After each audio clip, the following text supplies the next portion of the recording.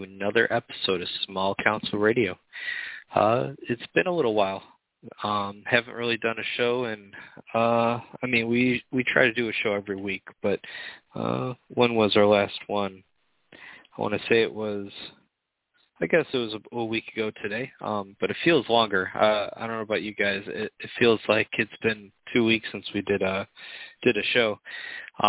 Currently just waiting on Brett to jump in here. He's going to be on with me to talk about the recent CMON song community chat that they do.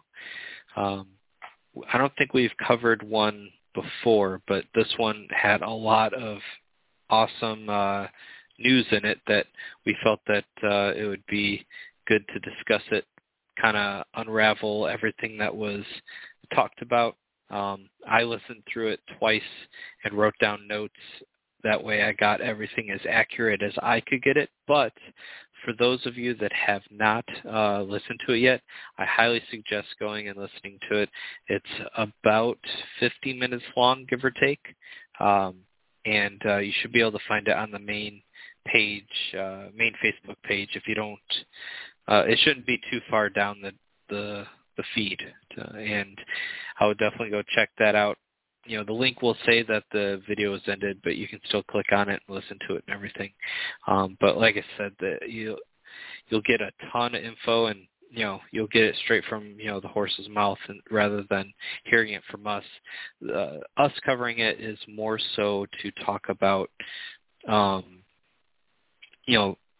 not only kind of reiterate it, but kind of give our thoughts on everything that was discussed, because I think alleviated a lot of people's biggest concerns. We'll talk about it, but obviously it didn't cover every last little thing, because if you take everyone's concerns between the entire community, there's just so much that different people had problems with. Some people had problems with let's say one unit, and other people had problems with another unit or NCU or attachment. But I think even though they didn't touch on let's say everything, which I never would expect them to do, I think they covered a lot of great stuff in this show. So I would definitely, again, I suggest going and watching it if you have not seen it already. For this one, we're going to kind of, again, reiterate it and just kind of give our opinions on it. But before we jump into that, just because I don't know, I have this paranoia that I'm going to forget to shout it out at the end. I want to do one last shout out for the Gamers Haven tournament in Ohio. It's this Saturday, which I believe is the 6th. Yes, the 6th. So definitely go try that out. Go check that out, and you should be able to sign up on A Song of Ice and Fire Stats.com. So it looks like Brett is on. Thank you so much for coming on, Brett. Oh, it's my pleasure. So, how's my audio? Because normally we kind of check it beforehand. Am I sounding good? Yeah, you sound fine. There's some static on my end, but it could just be my connection. If you're not hearing any static and I sound okay, then we're probably fine. Yeah, I don't hear nothing on my end. All right, that's good to hear. So I guess we can kind of jump right into it. So we can go based off my notes, but anyone that did listen to the chat between Michael and Fabio, you'll kind of, my notes are in the exact order in which they talked about the subject. So at some points it may seem like jumping around a little bit, but for the most part it should be pretty straightforward. But with that said, I think oddly enough, for me personally, the thing I'm the most excited about talking about is the very first thing that they brought up, which is the starter boxes. They had said how they're going to split the Lannister and Stark starter halves into their own boxes. they said everything is resculpted, but Mountainsmen and Outriders are being swapped out for other units of obviously the same faction. But they did not say who. They said all the characters and everything, all that is all going to be the same, but it's going to be different art on all the cards, which is really cool. They did mention how the poses on the Berserkers, the Sworn Sword Guardsmen, and etc. are all going to be way more dynamic because they had a lot of the earlier sculpts or units, like the ones I just mentioned, were built with the intention that you'd be able to build the models. But once they decided they were going to come pre-built, the units after those became a lot more dynamic, kind of like the Mountainsmen in their example. What's your thought about this whole part of their chat? I think it's good, breaking away from that dual starter box. At the same time, I really did like the two-player starter, because generally the idea is, when you're getting into it, you get yourself and one of your club mates in, one of you plays Starks, one of you plays Lannisters, and you're good to go. You open up the box, you're ready to start playing against each other, and it was a really cool thing. It worked out great.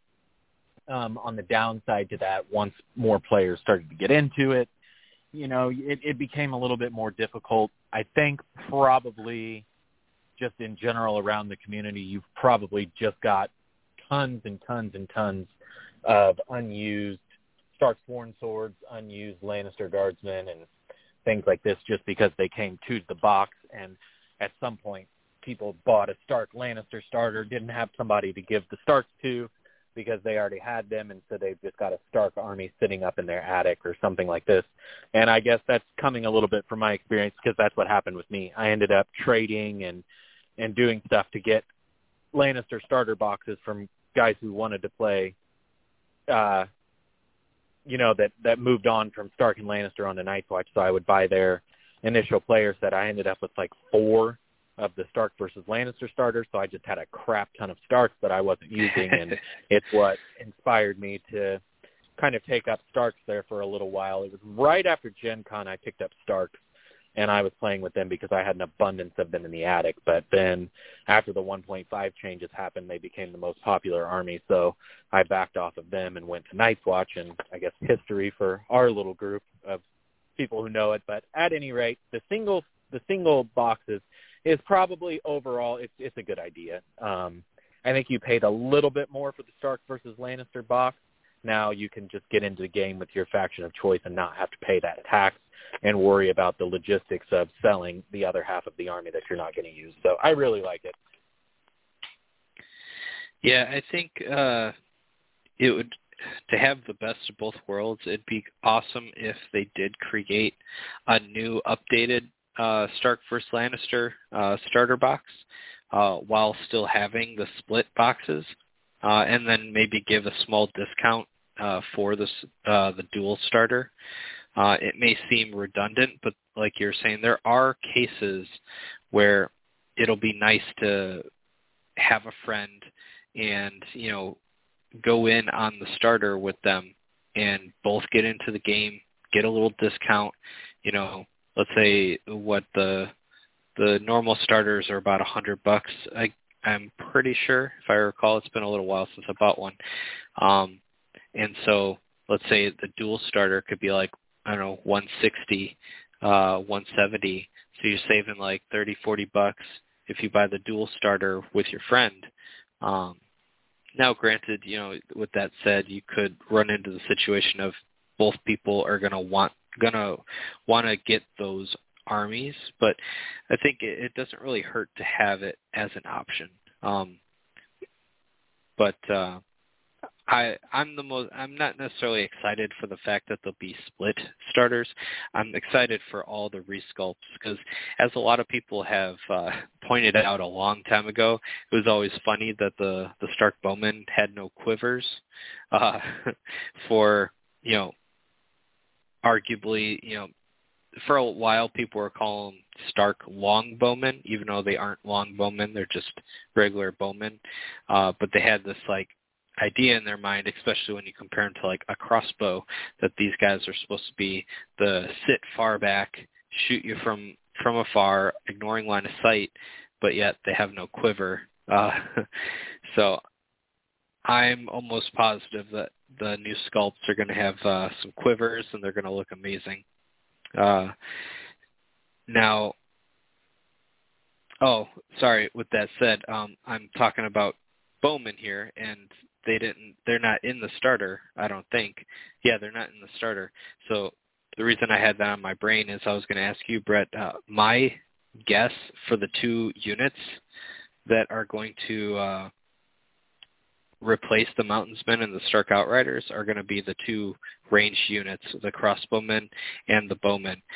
Mainly, my thoughts on that is mainly because they're both units that came out basically with the game as options to buy separately in separate boxes that have older sculpts that could definitely, I think they look fine, but in all fairness to the rest of the factions and units that have come out, they're definitely the lower end of the spectrum for quality. So those are my guesses. How about you? Do you agree, or do you think maybe they might stick something else in there? It's a possibility, but with the way the game's expanded so much, they have a number of options. But I would think, I don't think the ranged units would be a bad idea. Alternatively, for Lannisters, you could give them the Knights of Castle Rock in that box, because I think for the most part that's most people's first purchase outside of the Heroes box is that first Cav unit. The crossbowmen also isn't a bad idea. Starks have traditionally been a little bit more infantry heavy since the game started, so it would make sense to stick Stark bowmen in there. I like that idea. With Lannisters, I think if you were going for a box to give them stuff that they would want to play, I think Knights could be a good option there. I'm sure it's not going to be Pyromancers, or it won't be King's Guard or anything like that. So I don't think there's a whole lot. They probably won't do red cloaks. So yeah, I don't know. I guess for my official guess, it would be Knights of Castle Rock, crossbows. Yeah, and just those two. Those are the only two that I would imagine. I can't see them sticking Warrior Sons, Pyromancers, Red Cloaks, more specialty units in there. So I think it'll be more of a traditional House Lannister unit that's more of like I call it like the militia style of Lannisters. You got the halberdiers, the guardsmen, the knights, and the crossbows are more of that militia, the true Lannisters. So that's my guess. So I think it'll definitely be interesting to see all the different sculpts, especially for the characters. I'm assuming the Jaime that we saw, or that model that we saw that looks like Jaime, is going to be the sculpt in the starter box. And that, for me, my Starks are all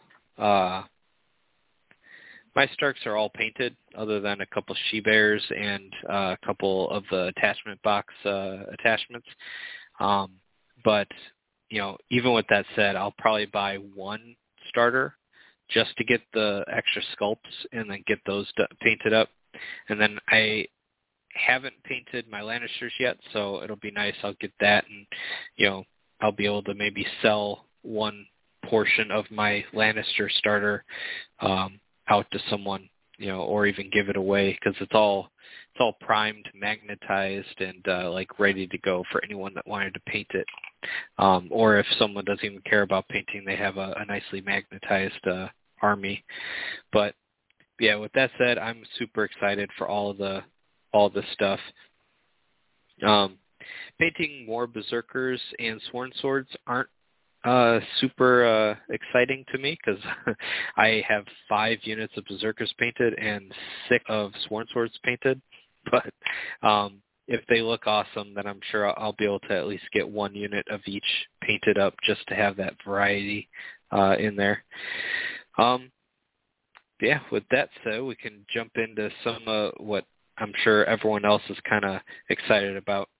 So someone did ask the question if they had any plans for any generic NCUs or commanders, and they did confirm that they have no plans. I won't say that there won't be any, but they pretty strongly said they have no plans on it, and that it was a request by George R.R. Martin, and the game is character driven. That this part I'm implying in there is that the only thing generic is going to be your average foot soldier or like your average commander, as in like the sworn sword captain, etc. And to me, that makes a lot of sense, and I have no problem with it. There's so many characters in the book. Anything that would have been quote-unquote generic can just be some generic name in a book or in the books. And I think I'm totally fine with that. How about you? Okay, I'm sorry about that. I think I missed the overall idea in question. Just kind of summarize it. George R.R. Martin requested what? I was just mentioning that someone had asked the question that if there's any plans for generic NCUs or commanders, and that CMON said they had no plans for it, and it was because, one, George R.R. Martin requested there be no generic commanders or NCUs, but also because, the game is character-driven, and that the only thing that's pretty much going to stay generic as far as we know is going to be your average foot soldier and like normal like captain guy, like a sworn sword captain. Yep, gotcha. No, it makes no sense, and I would not like generic commanders or generic NCUs. I would always want them to be a named character and someone of some significance from the lore. Not just for myself. It adds some flavor for me, but there's a lot of people that play this game for the lore and for the fluff side, and it would probably irk them pretty badly. Now, I watched the show and really enjoyed it. I'm going to make my way over to the books, so I imagine if I got into the books, it would really irk me as well to have generics. And I think they've done a really nice job with some of the thematic. For example, you will never have Khal Drogo as an attachment, just as a generic attachment, because it wouldn't make sense for him to be following like Grey Worm into battle. It wouldn't happen. And it's the same thing for Tywin. I don't think you would ever see just a generic Tywin's unit attachment, because it wouldn't make sense that someone else from Castle Rock would lead Tywin into battle. And they've done a really nice job for that. And I like what they've done with it, so I would really like to see them continue to do that. And I think the NCUs are flavorful, and their abilities generally work around what their character does, so I'd like to see them continue doing that. Yeah, and like you were saying about certain characters never like Drogo and Tywin ever following another person into battle, I think they've already kind of like unofficially have mentioned that when it comes to making the joke about Roose and Ramsay, how you can't run a Roose attachment for the fact that they didn't want a Ramsay-led. This is me kind of filling in the blanks based on other talks they've had talking about this stuff, but there not being a Roose option, so that you can't run Ramsay Commander with a Roose attachment, because it wouldn't make much sense. And I get that. There's enough characters to where you don't need to make, let's say, a commander, an NCU, an attachment, and 5 more attachments all of the same character. Some characters you can do that are very diverse in the books, and that, for example, Jaime. I don't know if Jaime will ever get an NCU, but we've already seen Jaime has 4 different versions. You're looking at the commander. You're looking at the regular young lion. I think the young lion attachment. you got the Kingslayer, which I believe is the commander. You got the Young Lion, which is the regular attachment. You have Maimed Jaime, which is an attachment you put on your opponent, and then you have Jaime Kingsguard, which is another generic, or not generic, but another non-commander attachment.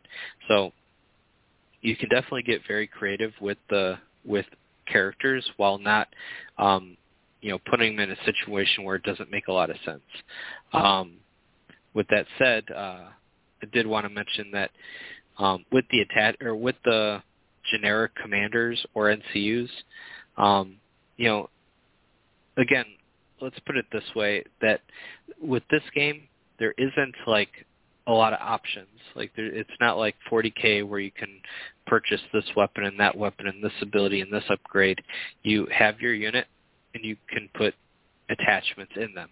So it's not like if they had these generic commanders, like I know in my mindset when I would think about it, I would think, okay, we could have these cool generic commanders that I could pretend, is like my guy that's coming through the ranks and this and that. But at what point can't you just, let's say a Sworn Sword Captain alternate sculpt, and then put him and say, okay, he's using all the rules of Eddard, but he is so-and-so.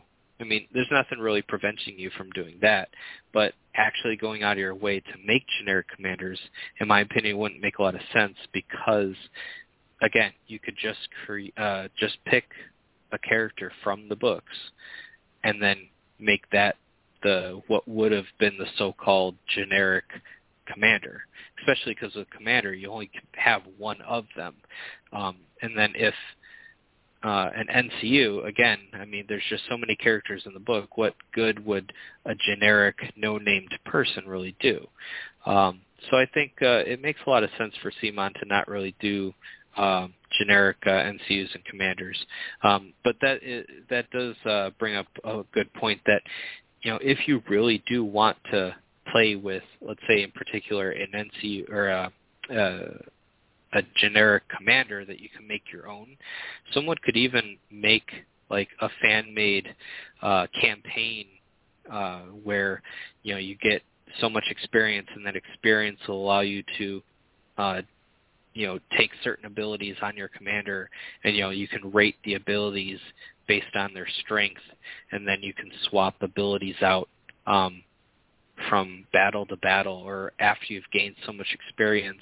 And so that way you could be like, Starks, unless you want to take, let's say, Ramsey or like a neutral, so let's say you want to do pure Starks, but you have no way to take intimidating presence.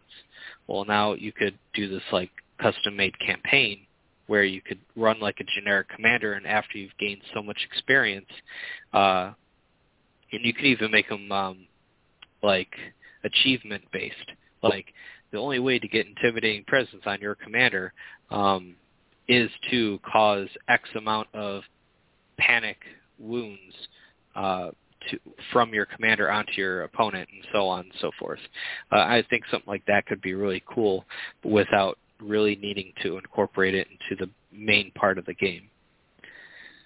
All right, let's see. Next up we have...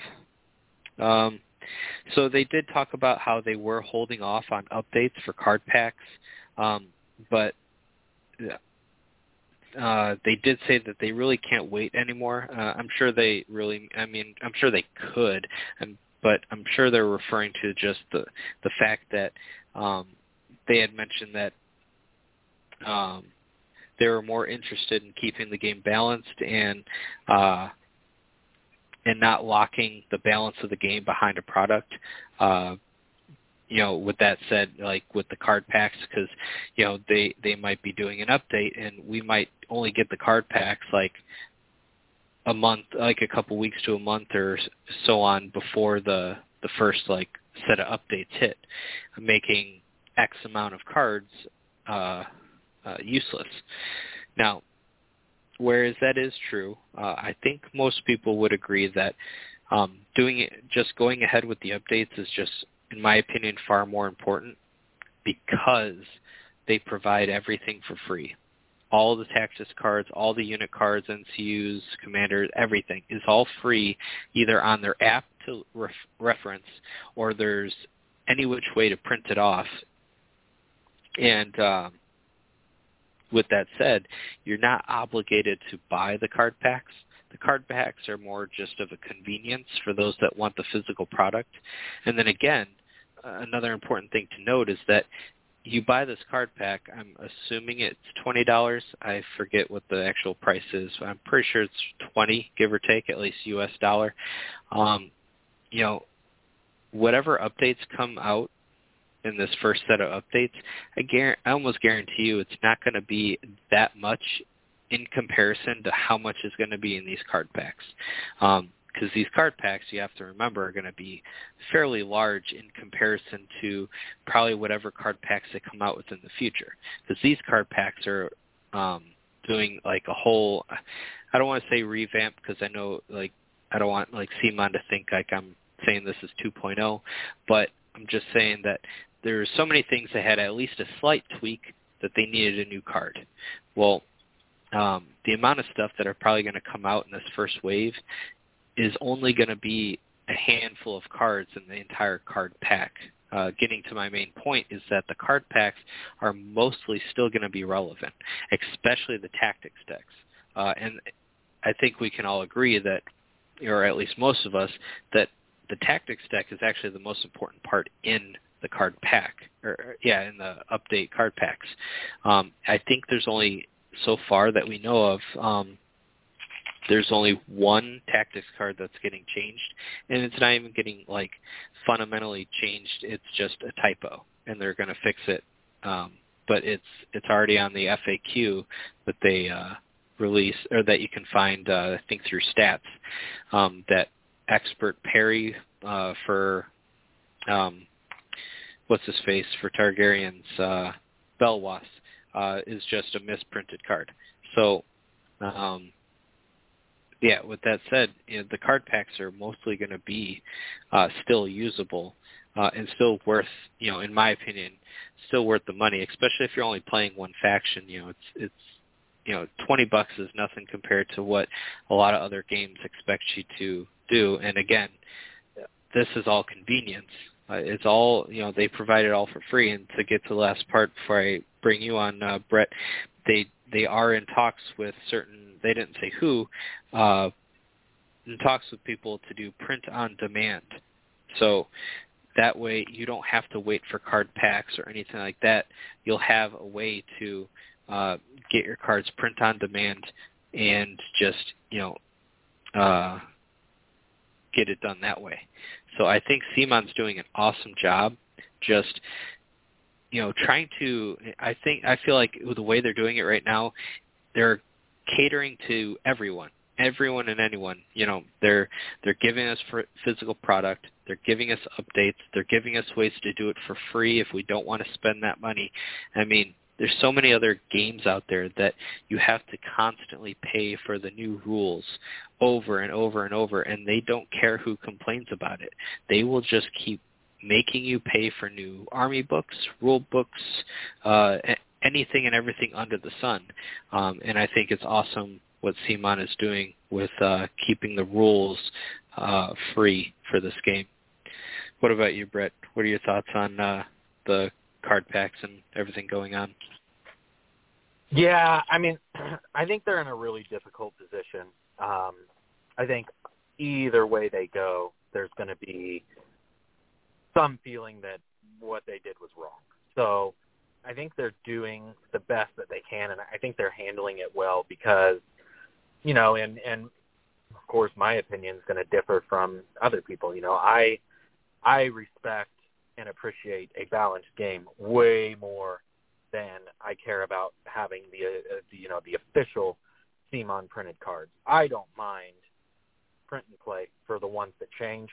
Most of the time, I don't even use cards. This. We've played. Anybody who's seen me play on stream, I have my tactics cards, and that's it. I don't use the unit cards.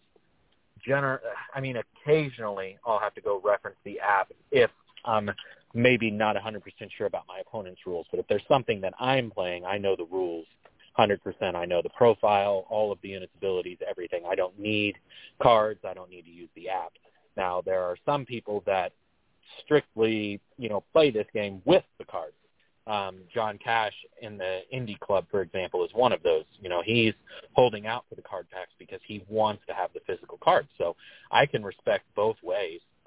There's really no right and wrong with that. And I think CMON's doing absolutely everything they can to keep everybody happy. But ultimately, at the end of the day, I don't envy their job, they being, you know, the development side. Particularly Fabio and Michael. I don't envy them because they're in such a bad spot of you're darned if you do and you're darned if you don't. You know, if you leave the game in its current state, people are unhappy. If you change, you know, and you release some different tactics cards or you release some different unit cards and updates and things like that, you know, before some people even have the 2021 card pack, people are going to be upset. So it's tough, and I think they're navigating it the best that they can, and I think ultimately they care about keeping the customer base happy. But at the end of the day, as the developers, it's their main goal, their main focus, and their main ambition is to give us a good game that's playable both casually and competitively, and they're not going to let the competitive scene rot, you know, for a year and a half, 2 years or whatever, just because they just did an update. They're going to continue to make it almost like a living document, and they're going to address things as they come up. Yeah, and I think that's the best way to do it. You know, change it as you need it, especially if you're going to do free rules, free updates, an awesome app builder with, in my opinion, it's very well done. You know, it's pretty to look at is the best way I can say it. You know, there's a lot of builder apps that, you know, it's a lot of dead space and a lot of, you know, it's not as pretty to look at, I guess. I'll just leave it at that. And that's not to say, you know, there's a lot of cool app builders out there, especially, you know, when they're free. But it's just awesome when the company itself is doing it and providing it for free. And you know, it's one of those things that if they're going to update it constantly and only update when they feel it's necessary, it really will mitigate the amount of you know, I guess bad instances where someone believes is underused or overpowered, you know, and they'll do their best to tweak things as needed. And like you said, Brett, we won't have to wait forever for a change to finally come because, you know, this type of gaming, you know, tabletop games, I guess games in general, but tabletop games, there's just so many to choose from. The last thing you want is to be stuck with a rule set or a certain type of a faction or unit that just makes the game completely unfun. It could be just one unit and one faction, but maybe that's the faction the only person you get to play against plays. And so whereas someone who might play against a ton of different people might only encounter that thing that they don't find to be fun, you know, every so often, some people might have to face it every single game they play. So I think what CMON is doing is, in my opinion, the best thing they could do. With that said, we can go to the actual updates that they kind of talked about and hinted at. First, they wanted to clarify that everything is subject to change and that the changes are more like tweaks than they are like big changes, similar to when they were doing the updates with 1.3 through 1.6 versions of the game. So if you look back at those, you'll kind of see kind of how those things change. And I think also it's probably going to be similar in size too. So how many things got changed in 1.3 through 1.6. This part I'm assuming, but I'm assuming it's going to be these bite-sized, you know, updates that are going to be a lot more easy to take in than version 2021 was, since so many things changed at least a little bit. You know, enough that you had to make sure to double check the cards, but these smaller tweaks and updates are definitely going to be a lot easier to take in. And then they also did mention they didn't want to do too many changes too fast because they didn't want to like miss the mark. They didn't want to either do too many things all at once. because you never know. Changing one unit could somehow, not that often, but changing one unit could somehow change another unit incidentally. So the last thing you want to do is change, so many things so quickly without proper playtesting. Some might be thinking, well, version 2021, they've changed so many things, but they had been playtesting a good chunk of 2021 before we ever even saw it. And who knows, like I've mentioned multiple times on the show, is that, the entire document got leaked. So who knows how much longer they would have been playtesting it before we would have seen everything that came out. So, but with this stuff, they're trying to give us tweaks that they've playtested that they think is fair, but they want to give us, like I said, those bite-sized updates to help us along the way through this game, and they can't do huge updates without lots of playtesting. Lots of playtesting require lots of time. So that's why I think they're doing these more bite-sized ones so that they can hyper-focus in the playtesting of these changes so that they can feel comfortable in releasing the updates. So that's why they were talking about how they didn't want to do too many changes too fast with these more bite-sized updates to come, and that they want to try to get them out. Their goal is every 6 to 12 months, and I think that number will just depend on how many changes, because I don't think they're going to want to be like, okay, we have one unit, nothing else to release right now. I think they might hold off on releasing it until they got a couple more changes, and so I think that's what might change whether or not it's closer to 6 or 12 months. Again, this part is just speculation on my part, but I did want to mention it. But jumping right into it, very first thing they jump into, which was they went with Starks, and they mentioned that Sansa and Arya are getting buffs. They did not say how, but I did want to spend this part kind of speculating what we think it might be. That might be helpful. It might not. I know some of our I would say our viewers are kind of 50-50 when they like about hearing our thoughts on what it might be. Personally, I don't know what they'll do with Sansa. Arya, though, I'm thinking maybe they might make her like her ability twice. Like she'll have 2 orders and she'll be able to do her thing twice. What about you, Brett? Whether it be kind of the whole too many changes, or just maybe straight to your thoughts on Arya and Sansa? Honestly, I think the very original version of Sansa was probably, I don't think they'll go back to a trigger of any time after cleaning up the triggers so well and, taking care of some of that type of stuff to prevent argument. You won't see an anytime trigger again.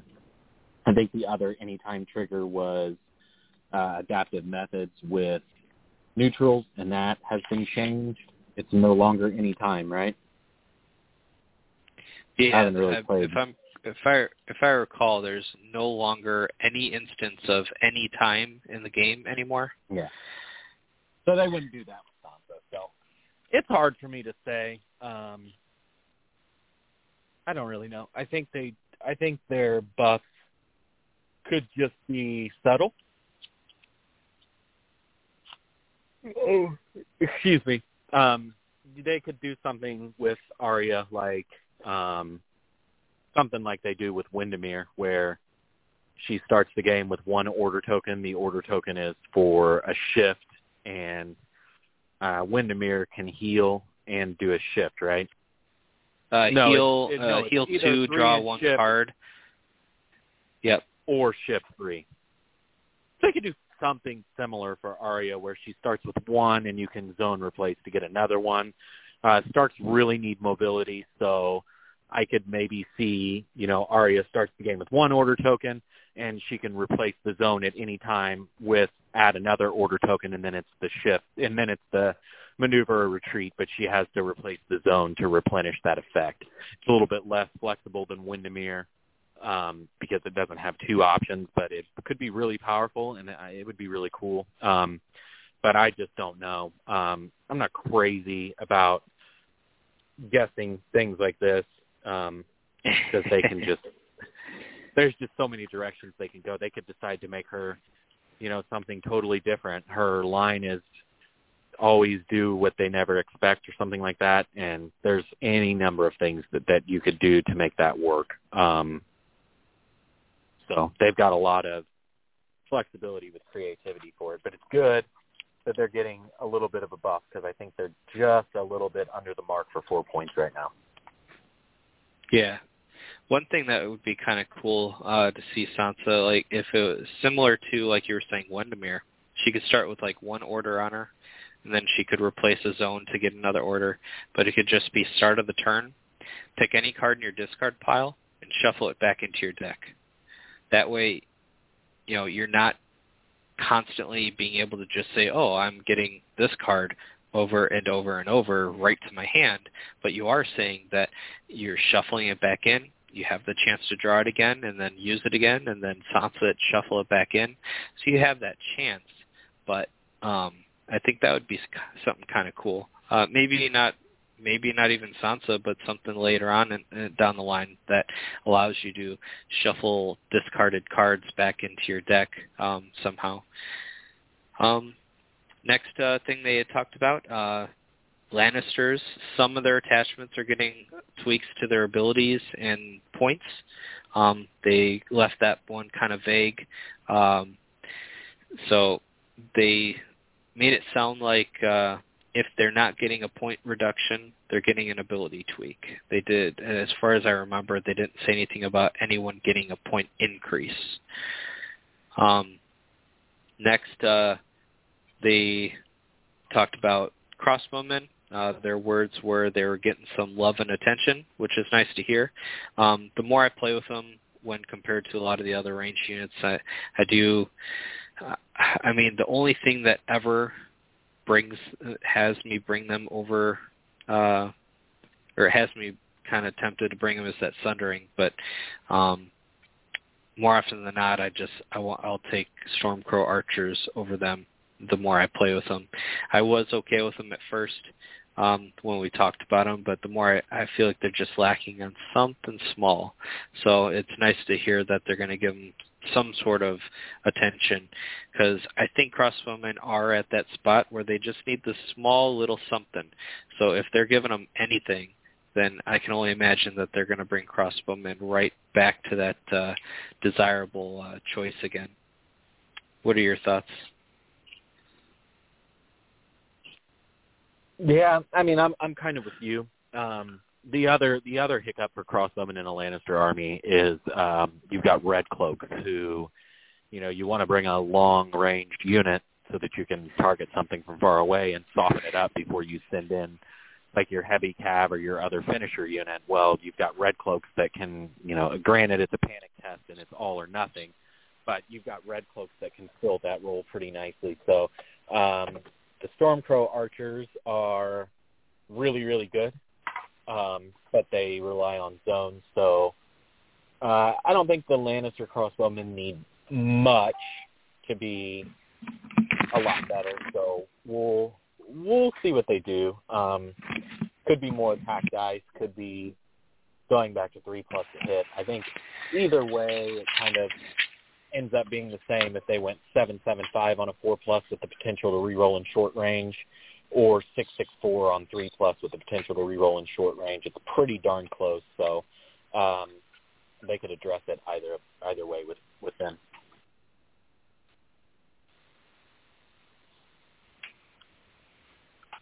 Yeah, I think they're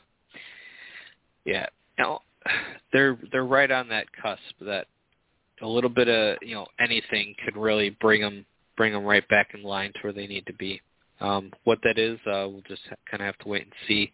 As far as attachments, I don't even know what they could really do for the fact that the Lannisters have in my opinion, the best named attachments in the game.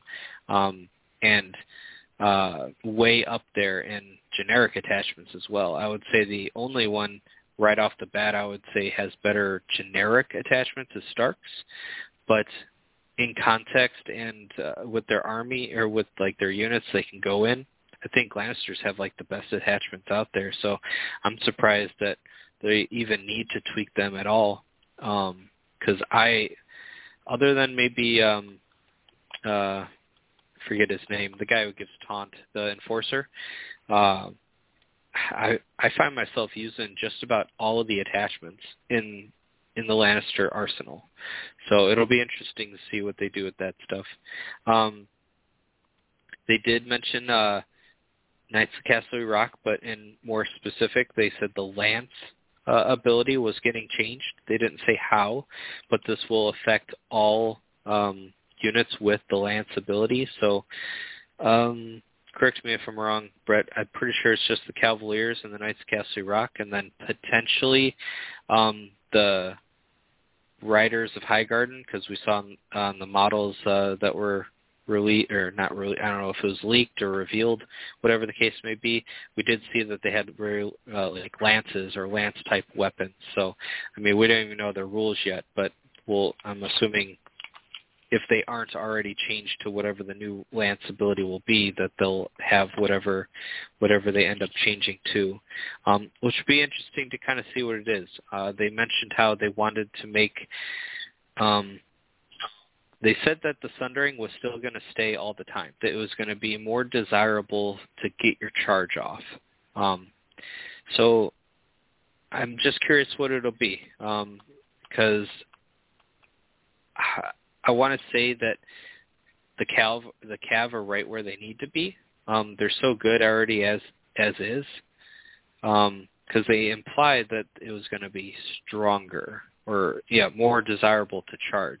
But I already feel like it's great on the charge. I think it's just when in comparison to Flademen, which are like the best 8-point Cav unit you can take, in my opinion, and they're neutral, so everyone but free folk are going to take them. So I don't necessarily feel like the problem is with the Cavaliers or the Knights of Castle Rock. I think the Flademen are just too desirable, and that's not to say that these two units are never taken. I see them taken all the time. I think was it Cyrus who had a unit of Castle Rock, Knights of Castle Rock, and a Flademan because he wanted one of each for his strategy. I forget what it was. Yeah, it's Cyrus. Yeah, he likes one of each, and Richard, Richard from Canada is also running lists with one of each, and I think there's definitely merit to having one of each. They're definitely different roles. One does damage by panic, and one has Sundering all of the time. So. Yep. Yeah, so I don't know. It'll be interesting to see what they kind of do with the Lance ability, because I think the Lance Cav are right where they need to be. They pack a punch, but they're not like they were in 1.6 where you could potentially one-shot things with a really good charge. They did mention that not many abilities, mostly point costs. This is for Night's Watch. I forgot to put that in my notes. For Night's Watch, mostly they're no, wait. I should probably label my notes a bit better. Not everything's positive. They are going to have some lateral changes for Lannisters. And not many abilities. It's going to be a lot of point stuff, but that's not to say it's going to all be points. There are going to be some abilities in there that are going to be changed. Next up, we have Giants. They did mention that they're getting an upper. That's Fabio's verbiage he used. They're going to get more attack and sustain, and that they're 90% sure that they are going to get vicious on their attack. The more game, now that Walder no longer shuts off Giants with the 1.6 Walder, I've played Giants as is, and I think they're just fine. So I'm surprised to see them getting better, but maybe that's just me. Brett, how has it been for you? Like seeing Giants, are they not that popular, or? They're not really very. I mean, they're not overly popular, but that doesn't necessarily mean anything because up until a month ago, nobody was really running Lannister Guard, but that doesn't mean that Lannister Guard were ever bad. It's just a meta thing. It can be a double-edged sword. I like, the ability to spread lists and talk about the game and things like this, but sometimes more prominent voices can really psych people out of even trying things out. I think Giants are really good now. So they're really good. They're not over the top. They're not super weak. I hope that they proceed with a little bit of caution with these guys, because I know in the 1.6 version, when they went up to 6 wounds, kind of capped how much damage they can take from panic, which carried over, and they based them D3 plus 2 wounds, and then you gained a wound for each rank. They became something that either the person playing against the Giant was happy because they pulled off a combo and one-shotted them, or the person playing against the Giant was sad because they pulled off a combo and they almost one-shotted them, and then they got smashed for like 10 wounds. Or in my case, I charged a Giant with Sworn Brothers, made them vulnerable with Ranger trackers, and then I attacked a second time. I can't remember if it was Watches Ended or something else, but I attacked the Giant with 20 Sworn Brother attacks, and it was vulnerable both times. And then I even rear-charged Ghost to try to get the last wound off of it, and I left it at 1 wound left, and he went Styre to the swords at the start of the round and literally just one-shotted my whole unit of Sworn Brothers. And it was such a feel-bad. It was such a bad moment for me. Like, I did everything I felt was right. I threw my most combat-oriented unit into him, 20 attacks, sundering critical blows and vulnerable both times. I thought for sure that the Giant would die, and it just didn't. And then I lost my best unit, and, yeah, it was bad. And then there was a very angry Giant. I'm pretty sure he ended up killing Ghost as well, and then basically just rampaged. So I hope they exercise a little bit of caution. I think Vicious makes sense. I mean, you're getting smacked with a gigantic tree or whatever the hell the Giant's carrying. So, I just hope that they're a little bit cautious, because auto wounds are definitely not as prominent as they were in 1.6. And getting into a sustained grind with a Giant, the way that the Giant's rules are, if you're needing 3 attacks to bring a Giant down, I think you're pretty screwed. So we'll have to see what they do, but I hope it's not anything crazy where you have to deal with him, and then there's going to be some feels bad moments where you try and you get punished for playing the game, and the Giant destroys your 10-point unit or whatever the case may be. So we'll have to see. All right. Then they said then Warriors are going to get a modified Hold the Line so that it combos with Taunt.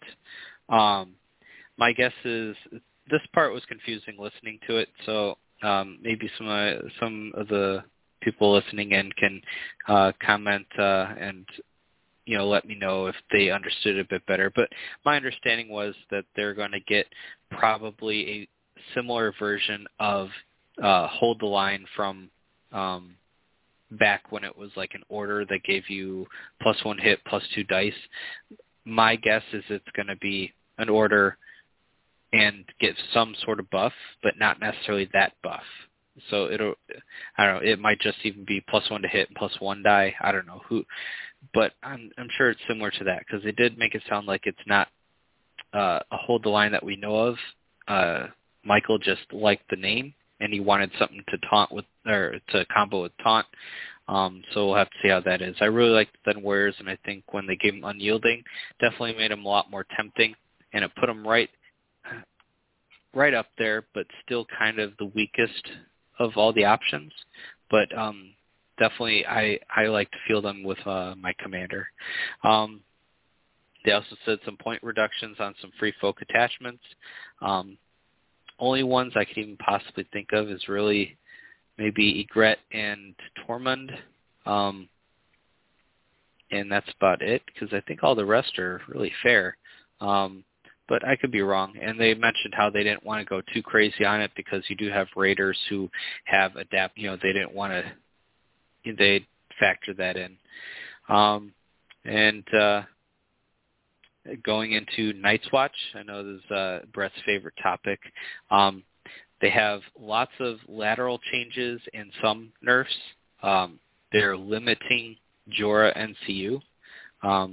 They did mention how there's a lot of things that aren't going to change, but that's because they're looking at the things that are like the combo pieces, kind of like the glue, making the Night's Watch kind of tick, and they're looking at those pieces. I think this is just my speculation on this part, but I think that's because there's so many complaints for so many different things within Night's Watch.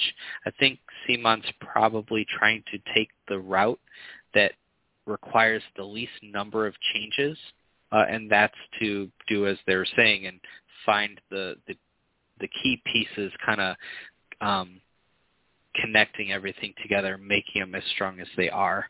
And then they said Ranger trackers are getting a buff, and Relentless is going to be melee attack only or maneuver rather than any attack or maneuver. For those that are unaware of the name of the ability, Relentless is what's on the Watch Captain, the Unsullied Officer, and Victorian Commander, or not Commander, sorry, 3-point attachment. So Relentless is going to change across the board for anyone that has Relentless. It'll go to melee only. Personally, I think it only really mattered for Night's Watch. I don't think many people were running Victorian and any ranged units for that ranged attack, either were they using the Unsullied Officer. So Ranger trackers, I'm a little surprised about. Personally, I think Ranger trackers are fair at 7 points. I think it's just when you look at how good the other 7-point options are, that is why they are the least, I guess, desirable of all the 7-point units that Night's Watch has to offer. But yeah, what are your thoughts about all the Night's Watch stuff, Brett? Yeah, until you look at Dothraki Outriders, and then you look at Ranger trackers, and you're probably a little bit sad. It's kind of the opposite of what they were in 1.6, but even then, I didn't think the 1.6 version of Outriders were bad at all. I loved Nimble. They were just a finesse unit, and a lot of people never really got a feel for how to use them, but I used them. They were my favorite unit besides Dothraki Veterans in 1.6. I absolutely loved their old version. But that said, Ranger Hunters at 7 points, with the Outriders being at 6, when you compare, and I know you're not supposed to compare cross-faction. I know this. I understand that. When you compare, what you get out of Screamers Outriders with Outrider Co. at 7 points versus Ranger Trackers. The Ranger Trackers enable damage with the vulnerable token, but the Outriders become long range, and then they're -1 to hit. So they're already misleadingly tanky with a 5+5+. I've been playing Dothraki. A lot of times I just put my Outriders out there because I don't care. If I get 2 shots off with them and then you charge them, I just don't care, because you're not going to one-shot them, and then you're stuck in my unit of archers, and then you're getting flanked by the rest of my army. And it's just so weird for a 6-point unit to be that tanky, but that's not the subject at hand. I would be interested to see what they do for Ranger trackers. I don't think they would go the route of just giving them the long-range attack because that's what sets the Outriders apart. I don't know. It could be interesting. I don't know what they need. Honestly, I would be happy if their melee profile back to even a 4+ to hit, because what I did with Ranger Trackers a lot in 1.6 was just use them to intercept and tie up the scary stuff. They are nowhere near as tanky being when they were a 5+, 6+. That +1 to morale actually makes a bigger difference than you think. But you could charge them in and, intercept Lance Cavalry or Flayed Men or something like this and just kind of tank them long enough for your army to do what it needs to do, because they are fast. So, I don't know. I'd like to see their melee profile go back to I think it was 6.53 or something before. 6.54 on a 4+ is pretty fair.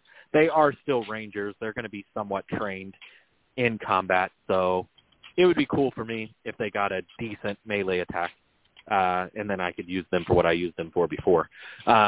And then as far as Night's Watch goes, I hope that they're going the route of a little bit of caution with this one, because it's another case of, you've just got a little tiny things at a time. You don't want to go completely upend everything they do and just completely dismantle everything, because yes, they're the best faction right now, but at the same time, you always have to consider when you make changes. I hate using the term nerf, and I think Michael hates that term as well. When you reevaluate or repurpose a unit or restat a unit, or however you want to put it, you have to always be cautious about what that unit was gatekeeping before.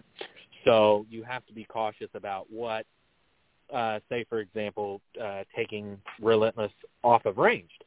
So now you've got the crossbows that are nowhere near as effective as, zone controlling other stuff. So what kind of stuff in the game was really, really good, except for against Night's Watch? And then how good is it going to be when it doesn't have those crossbows to hunt them down? One thing in particular that comes to mind is Free Folk are definitely gaining some steam and some traction right now. And I think one of Night's Watch crossbow build is like the ultimate Free Folk predator.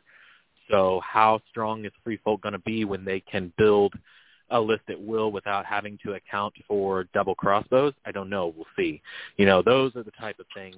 That's what makes a balance patch so hard, and why so much work has to go in it, because you can't just look and say, okay, well, Night's Watch is too strong, so we'll bring Night's Watch down, because then what's rising up to the top ahead of Night's Watch, and are they going to be a bigger problem? Because what power builds are you enabling by removing their predator? It's kind of like an ecosystem, and I always reference that. If you take away one predator, what overruns the rest of the ecosystem? And that's kind of something they always have to be cautious with. So I don't envy them at all. I don't envy their job. It's really difficult. They're, in a lot of ways, they're screwed no matter what they do. So it is what it is. Yeah, and I think if they're going to buff the Ranger Trackers, and now that crossbowmen, the Night's Watch crossbowmen can't take the Night's Watch, the Watch Captain for that extra ranged attack, I think you're going to see a lot more Night's Watch players replace those crossbowmen with the trackers. I don't think it's going to be. I'm not going as far as to say that crossbowmen are just not going to be usable anymore, and that trackers are just going to blow them out of the water. I'm just saying that you're going to see a lot of people with that in mind go with the more maneuverable supporty option rather than the more slower moving crossbowmen that kind of have to sit back. Granted, you get that Overwatch, or whatever it's called, the ready aim release, but it's just different roles, and I think a Night's Watch player is going to want to be more aggressive, and I think the trackers are going to be more desirable in that case. All right, moving on. Greyjoys and neutrals. They said not much changing. They didn't give any real examples. They just kind of said that they're both kind of in the best spots. They did hint at the fact that they will have something change. If I were to put it into my own interpretation, is you're going to see like two things get a change. For me, I hope for neutrals that's really just flayed men. I think they're just a notch too good. Because you're seeing them everywhere. You're seeing them in every faction that can take them. Greyjoys, I've mentioned this before. The only thing I can really think of that I hope they change is the Reavers attack profile is 764. The Silencemen and Reapers are 754. I hope that the Reavers go to 754 and the Silencemen and Reapers go to 764. The Raiders are the Reavers are 5 points, and you're looking at 6 points and 7 points for the Reapers and Silencemen. So I think that would be a reasonable change for that, and it's very, very minimal, but I think it makes sense because the Raiders are, I keep calling them Raiders, the Reavers are so good at 5 points, it kind of makes, even though they're different roles, for me, it just makes the Reapers and the Silencemen just kind of priced out for the fact of how much potential the Reavers have. So I think that small little change of the dice just on second rank for each of them, I think would be amazing. How about you? Any thoughts on Greyjoys or neutrals before we move to Targaryens? I think Greyjoys and Lannisters, in my opinion, are probably the two most balanced factions that you see. They're definitely capable of winning, even at the competitive level, but they're not so crazy over the top or so crazy underperforming. So if they model, sort of off of what they've done with those two factions, where they do things really well, but they're not like just ridiculously crazy good, that would be great. I don't think Greyjoys really much needs changed. Outside of Balon in CU, who I really tried to make him work with, I guess it's being called the Victarion Suicide Squad, where you basically purposely get Victarion's attachment, you get him killed in a round, and you take down as much as you can, and then you use Balon to bring him back in that same round so that you don't lose out on the activation, and you can trigger Relentless a second time if you played it right. Balon is great. He's really powerful. My only hiccup I have with Balon is his ability hinging on his activation, and I say that because it really gets dunked on by field control, wildling diplomacy, and intrigue and subterfuge in order for that plan to work. Now, I know there should be some counters to it, effects that are that powerful, but I guess the feels bad for me is that Balon, you pay 5 points for the NCU, that's his only ability, and he's actually not even as good as the Endless Horde, which is 2 tactics cards in the Free Folk deck they don't have to pay any opportunity cost for. So I'm not really sure how you would do it, but it would be nice if Balon just wasn't so easy to hard counter. If you're playing Lannisters, for example, you can basically take Balon's ability out of the game by holding your intrigue. And if you intrigue him in like round 3 or 4 and he can't bring the unit back until round 5, they can't activate until round 6, he's basically useless. So other than that, I really like the Greyjoys. I don't think they need much. Neutral units are in a really good place. I just still feel like there has to be, for neutrals to be really competitive, which their units are good enough to make them competitive, and their deck is actually not bad. Their deck is really good. I think it's just something really simple, like some kind of bonus for an all-neutral army. And it could even be something as simple as Varys costs 4 points when he's in an all-neutral army. This way you can run Roose Commander, and you're not, stuck with only Walder Frey, Tycho, and Peter Baelish as 4-point NCUs. So I think something even that subtle, just changing Varys to 4 points in an all-neutral army, is a really nice boost for them. And I think it immediately makes them really competitive because right now, as you mentioned, their best unit is available to almost everybody. I don't think nerfing Flayed is the route to go because that ultimately hurts neutrals more than anybody. So just some tiny little buff for a neutral-only faction. Yeah, I'll go back to what I had said a long time ago with neutrals. I would love to see if you do entire themed lists, if you that you would get a buff. So if your entire force has all House Bolton, and that would include any affiliation. So if you have a unit of we'll say dervishes, but you're running Roose in there. I don't know why you would do that, but let's just say it. And they would count as Bolton, and then you run Ramsey 2-point attachment and something to make them Bolton. So that stuff would still count.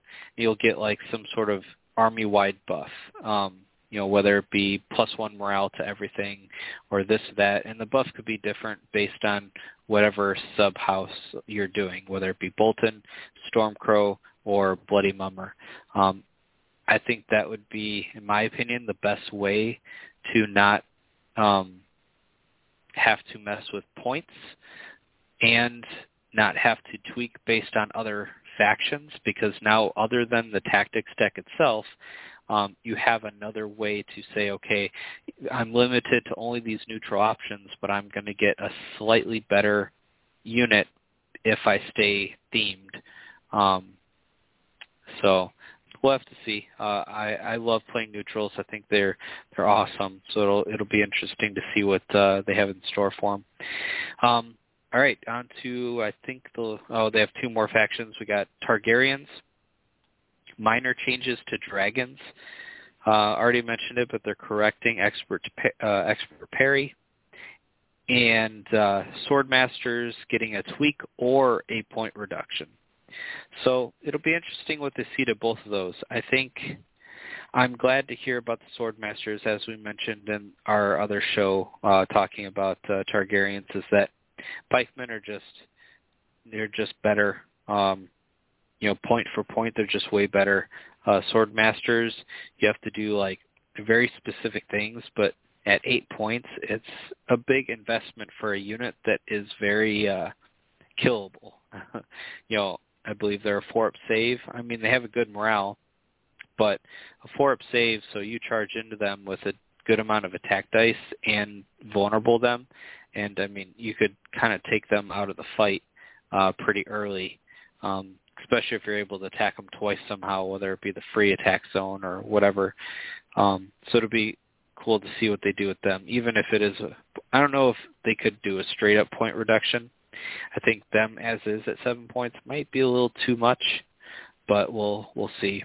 Dragons, as long as those changes are like a nerf, and I don't mean like straight up nerf them into the ground, but maybe a small tweak, for the worse, I guess, without using the word nerf, something, bring them down a notch. What are your thoughts, Britt, about the Swordmasters and Dragons?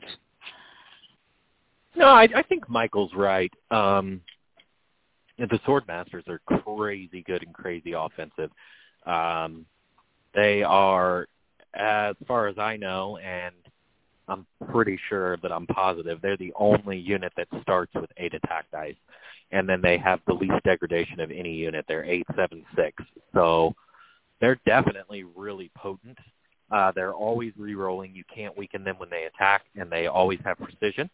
So they've definitely got the capability of being a wrecking ball. Now he mentioned some tweaks or some adjustments or something. I guess You know, I think they wanted to avoid the old unyielding. They couldn't gain any condition tokens, right? I forget what the name of the ability was, but they couldn't. It was unyielding. They couldn't get any condition tokens. Right, that was Stannis had that, and then the Unsullied had it in 1.6. So I think that could, I mean, at the 8-point mark, that could really, buff them up to their value. You can't make them vulnerable, you can't make them panic, you can't make them weakened. I think just even that alone would probably be a really nice way of, just a subtle buff to them. They're still a 4+ defense. They're still capable of being brought down by multiple attacks. But I think without the vulnerable tokens, you'd get some value out of them because they did a lot to remove one-shotting from this game. They really did a lot. They helped with it a lot, but it still exists in some form. In some forms. Man,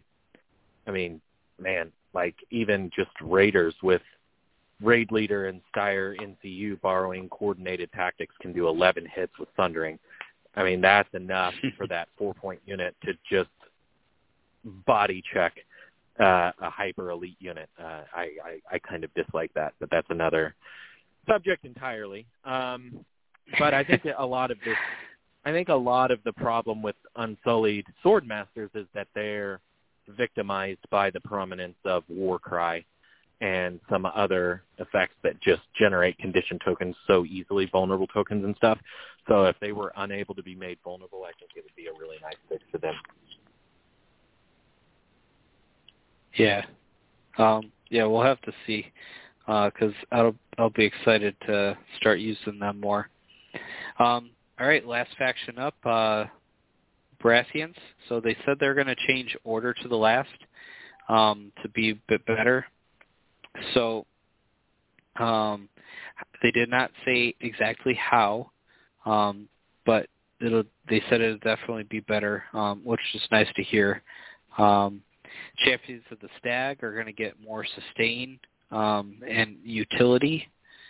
Some attachments are getting looked at. I'm assuming Devin is probably at the top of that list. That's just an assumption, but Devin has some pretty cool stuff, but just quite frankly, he's just not taken.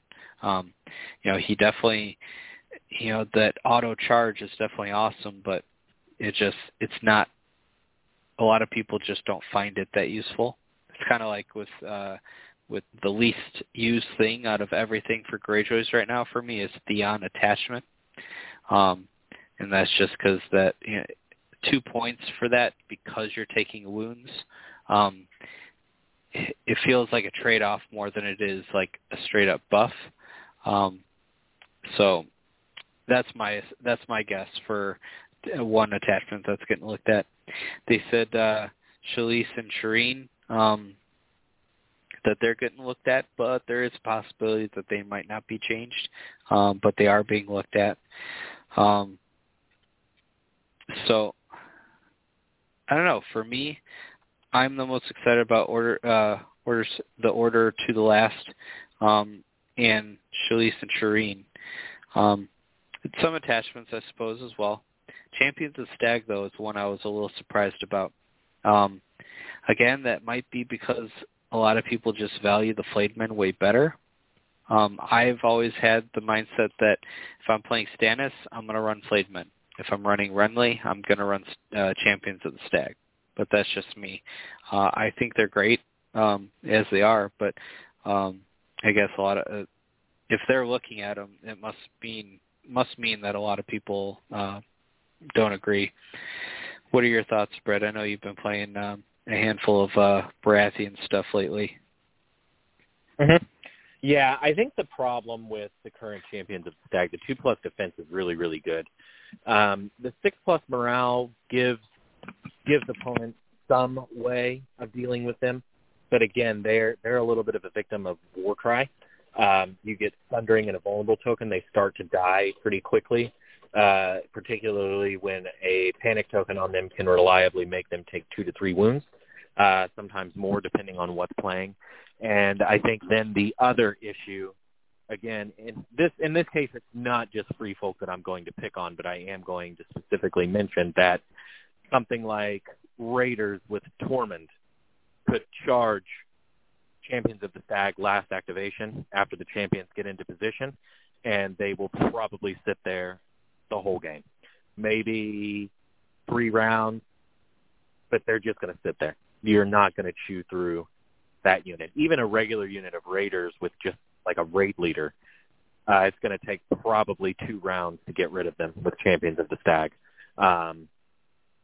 They're a little bit slow. It's hard for them to always get the charge. They're 8 points, so it kind of makes you shift stuff around in your list. So they could use a little bit more of a punch in the sustain fight because they don't have any of these other passive abilities. And I don't think that the Raiders would kill them either. But, Spearwipe flanking them would. But then it's not just them either. I've been playing around with Targaryens a lot, and I already mentioned Outriders. I'll just put my Outriders in your face. I think your Champions of Stag will have a really hard time shifting my Outriders. Even if I tie you up for 2 or 3 rounds, that's a win for me. If I've got Screamers and I've got Illyrio NCU, I will charge your Champions of the Stag, and I can basically assure you that without support, your Champions of the Stag will never kill my Screamers. They will sit there the entire game, and my 6 points took away your 8 points. It's stuff like that that is problematic for Champions of the Stag. That makes them a little bit on the weaker end. So I guess that's where I stand on it. They're good. They're tanky. If you can get them in a spot where you're tanking their best unit, it's kind of a good exchange. But for the most part, what I find is, throw your Lannister Guardsmen at them, throw your Free Folk Raiders at them, throw your Screamers at them, throw whatever at them and make them chew on that for a long time, and it just takes them out of the game. It's round 4 or 5 before they free themselves up, and everything else that matters has already happened. Yeah, it'll be interesting because unless you have that panic damage, they can be pretty tanky. But yeah, as you were mentioning, Warcry can be their worst enemy. It's their morale is just enough that they're susceptible to that vicious and panic token. It takes them from above average on the dice roll to a pretty decent shot of failing. And those auto wounds can be brutal. And last thing that they mentioned on it is someone had asked them how they get their data and where they take it from. They had mentioned that they get their data from pretty much everywhere. They take anything and everything in. That could be social media. They have internal play testers. They have play testers that they invite. And that they also get their data from tournaments. So, I think that's awesome that they're willing to take all data. I mean, now granted, I'm sure they take everything with a grain of salt, especially, social media, because I think everyone's guilty to it to at least a certain degree of, encountering something that they see as a problem, and just so happens that you just face that one situation where, the dice just barely favored the unit when they were doing their stuff, and they seemed way better than they actually were. And so that's why you kind of have to be careful when taking data from really anyone, but especially social media. We have so many people on the Facebook group that, some people just they get really emotional about, and I don't mean emotional like crying, but kind of fired up when they encounter something that just kind of wrecked their face. And there could be a lot of different factors. Could just be the list. The one list was just had an uphill battle against another. It could be dice rolls. It could be a lot of different things. And so I think it's awesome that they're proceeding with caution. They're taking their time to really evaluate sift through all the data to find out what's like real, what's a real problem and what needs tweaking and what just might be someone overreacting or misconception of how something's supposed to work. What's your thoughts, Brett? Yeah, I think they're well aware of it. I think they do a really nice job with the balance in general. And I think you're right. They're not just going to listen to whoever's shouting the loudest. And they're going to take everything with a grain of salt, because whatever they see, and I know that when I was playtesting for them, this was something that we experienced. We had several different groups within the playtesting group. And if group A said, okay, well, we playtested X unit and it definitely overperformed, here's the list that we ran it against, well, then maybe group B's job is to, see if they can build something that's either all-comer or if they can build a hard counter that easily takes care of that. And then they kind of decide. It's not going to be a case of, well, I ran, an army of Reavers. I ran 6 Reavers, and I got destroyed by a unit of, 2 bastard girls and something else. I don't know. Some things just hard counter, and then, they might say, well, my army of Reavers got wiped out by this, so it needs nerfed. That's not really how it works. So they do a really good job of doing that. Fabio's got his finger on the pulse, and yeah, they look at a lot. They look at a lot of data, and they're really involved in the community. So I think they're not clueless, and they're going to stress test something. And I know that because I've experienced it. It's not just going to be a simple matter of OP because of this, and this, and then, they might want to know, why aren't you running this, and this? Because in a 2-list format, this could be a good counter to that, So I think they do a pretty good job, and I'm glad that they get data from all over the world, all different sources, and they've definitely got their finger on the pulse, and they're paying attention to a lot of stuff. So even if you're running little local events, you should definitely post that stuff on Facebook or post it in Discord, wherever the results, people's lists that they were running, whether you use the Song of Ice and Fire stats or you choose to do the old, paper way of keeping track, just document those results and put them out there, and it'll just be another piece of data that they look at. Yeah, and I always mention this, but I feel like it's important. We have to remember that Fabio and Michael, they absolutely love this game, and they want to see it succeed. It's something where it's not just some project to them that they just want to, oh, there's another problem. All right, let's fix it. Okay, this looks good enough, and then just throws it out the door. This is their baby. This is their project. Their name is on it, and they want it to be the best that it can be. Some things will get through the cracks. It's basically inevitable that they are going to miss stuff, because they could have so many playtesters playing X number of games every single day, and that would amount to almost nothing in comparison to the number of games that the community can play in that same number of time, or even a fraction of that time. So things are going to slip by, and I think that's where updating, every 6 to 12 months is awesome, because, if something slips by, the community will see it. We'll give them our data. They'll take our data. They'll assess it, and they'll fix it. Now, that goes to say, with the card packs kind of getting delayed and whatnot, it's a good thing that they're going to just, even though the card packs are not out, they're just going to proceed with the game, because the health of the game is more important than making sure to wait for everyone to get a card pack that they may or may not even would have bought to begin with.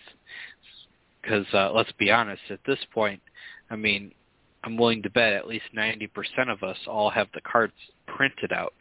So really, it's just a luxury item, an item where we can say we have the physical product rather than something that we physically need to actually play.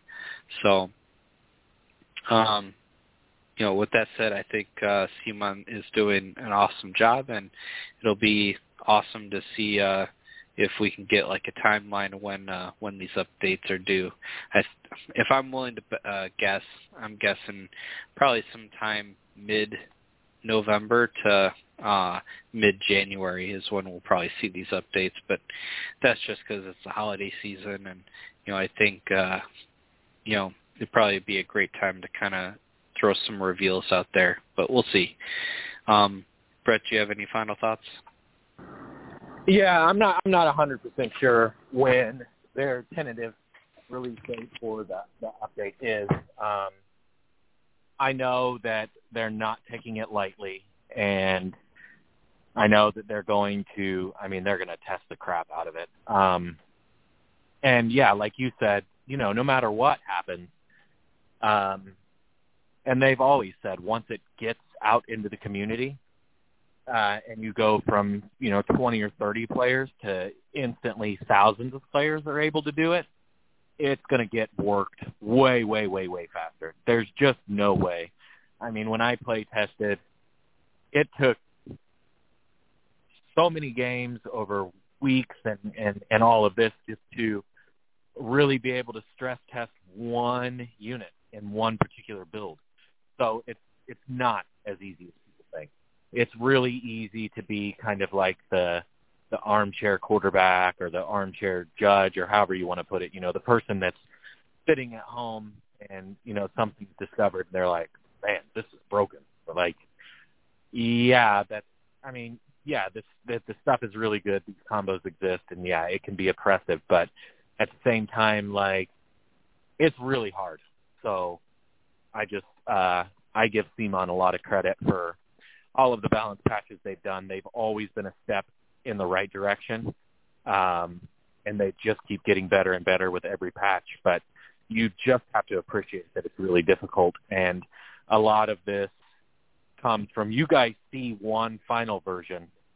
Everybody sees a final version, but that doesn't tell you, the 10 different ways that unit changed and was reworked, and this was done and this was reworked before it finally landed on that version. So it's easy to pick it apart and say, yeah, like, oh, well, Night's Watch is just stupid and everybody just dropped the ball. But I don't think that's a fair criticism because there were a lot of things that, you guys didn't have to deal with that the play testers at the time were able to identify before this 2021.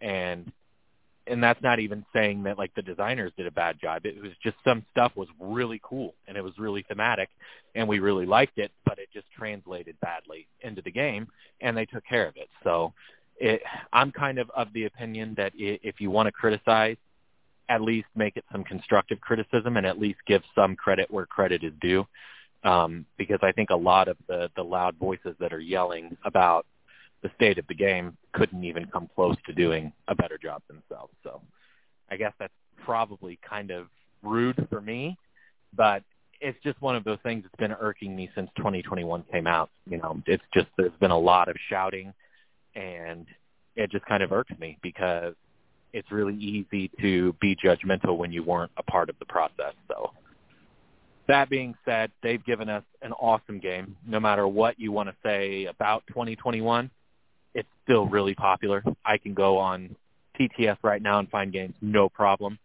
You can go to local stores and find games. It's still by far the best war game I've ever played, even with its flaws.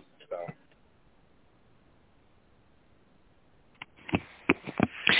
Yeah, I agree. And with that said, I'll close it out by doing another shout-out for the Gamers Haven tournament this Saturday, November 6th. Gamers Haven is in Ohio. If you guys are not a part of the Gamer Haven Discord or the Sunday Slaughter Discord or the Small Council Radio Discord. I did post a bunch of pictures in there of all the potential prize support, and it's a ton of stuff. Like, it's a lot. So definitely if you're within, driving distance, consider going to that. I will be there all day Friday and all day Saturday, just getting games in, hanging out, and doing all that stuff. I think it's like a 6-hour drive for me, so it would definitely be awesome to see some of you guys there if you can make it. Again, it's going to be a ton of prize support. I think I did give the disclaimer that I'm not giving it all away, but I am going to be giving a lot of it away, depending on the attendance. Everyone will walk away with something. I believe, let's see, I don't know, it was like something like 20 unit boxes, like 30 card packs, a bunch of different dice, a bunch of different tokens from Vampire Creations, amazing product, some measuring sticks, 6 and 12 inch, tons of stuff, like a load of prize support. So definitely, if you're not a part of any of those Discords, could definitely check those out. You'll be able to scroll up a little bit and find the images, but it should be an awesome time. So, you can find the sign up on A Song of Ice and Fire Stats.com. That's where you can sign up. I believe it's only a $15 entry, so not much at all, and it should be a lot of fun. So definitely check that out. Also, with that said, another shout-out I want to do is to Sunday Slaughter. Sunday Slaughter does battle reports and a podcast. If you're looking for another podcast or arguably the best battle reports out there, definitely check out their content, as well as so many other great content creators that are doing work out there for the game to keep it going while things start to kind of open back up and get back to normal. With that said, do you have any shout outs?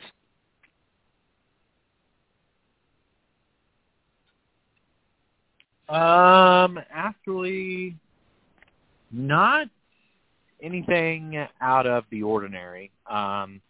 I think LVO, Las Vegas Open, I think they had said that they have like 2 spots left. I know I will be there. My plane ticket is paid for. I have paid for my Airbnb. I know that John Hurley is coming. Sean Beck is coming, and I think a couple of other indie guys are actually making the trip as well. I know Clarence Ariakis from Canada plans to be there. And I think Carlo from A Song of Ice and Fire Stats plans to be there as well. So there's only 2 spots. I don't know exactly what Carl Kirsten from West Coast Bannerman's affiliation is with LVO, but he seems to be at least somewhat intimately involved. So, and I know he's really pumped and excited about it. I'm super excited about it. I hope that we've got an update before December 31st so we can get a fresh new kind of patch and meta, and maybe this will be like the maiden voyage for it. But I am super pumped about LVO. But, kind of just in general, as I said, if you're playing games, there's always the option to join A Song of Ice and Fire Stats, create a profile, and help plug in some of that information to their data bank. There's tons of tournaments going on there all the time for the digital side of this game. There's a lot of data there for you to use and collect. I think they have done a really nice job of compiling that data and doing this for a really long time. And they really have enabled the tabletop simulator scene, which got us through this shutdown. So there's that. And if you are doing an event, even if it's a local event, you can register it there. Like I said, if you want to go the route of using the old paper style and you want to do it that way, you still want to get those games recorded somehow and put it into the cloud of information where CMON can pull that data from your tournament. So if you share it to Facebook or Discord or wherever, they're definitely interested in seeing what's winning, and then they're able to start stress testing that stuff to see if it's worth taking a look at for a future balance patch. So anytime you play and put your lists and your data out there publicly, no matter how you choose to do that, I think ultimately it's helpful. Whether they specifically look at your game or not, you're making that information available to them, and they are very reliant on a lot of community feedback. So, keep it positive, keep it nice. Don't go in there screaming and ranting and raving, because they probably won't read it, but just submit the facts for what they are and share your experience. And ultimately, everybody who's listening, we want to continue to grow and push this game. We want this game to be as big and as successful as it can be, because ultimately that's good for everyone. Awesome. All right. So, excuse me. So, with that said, we're going to wrap it up there. I appreciate all you guys listening in.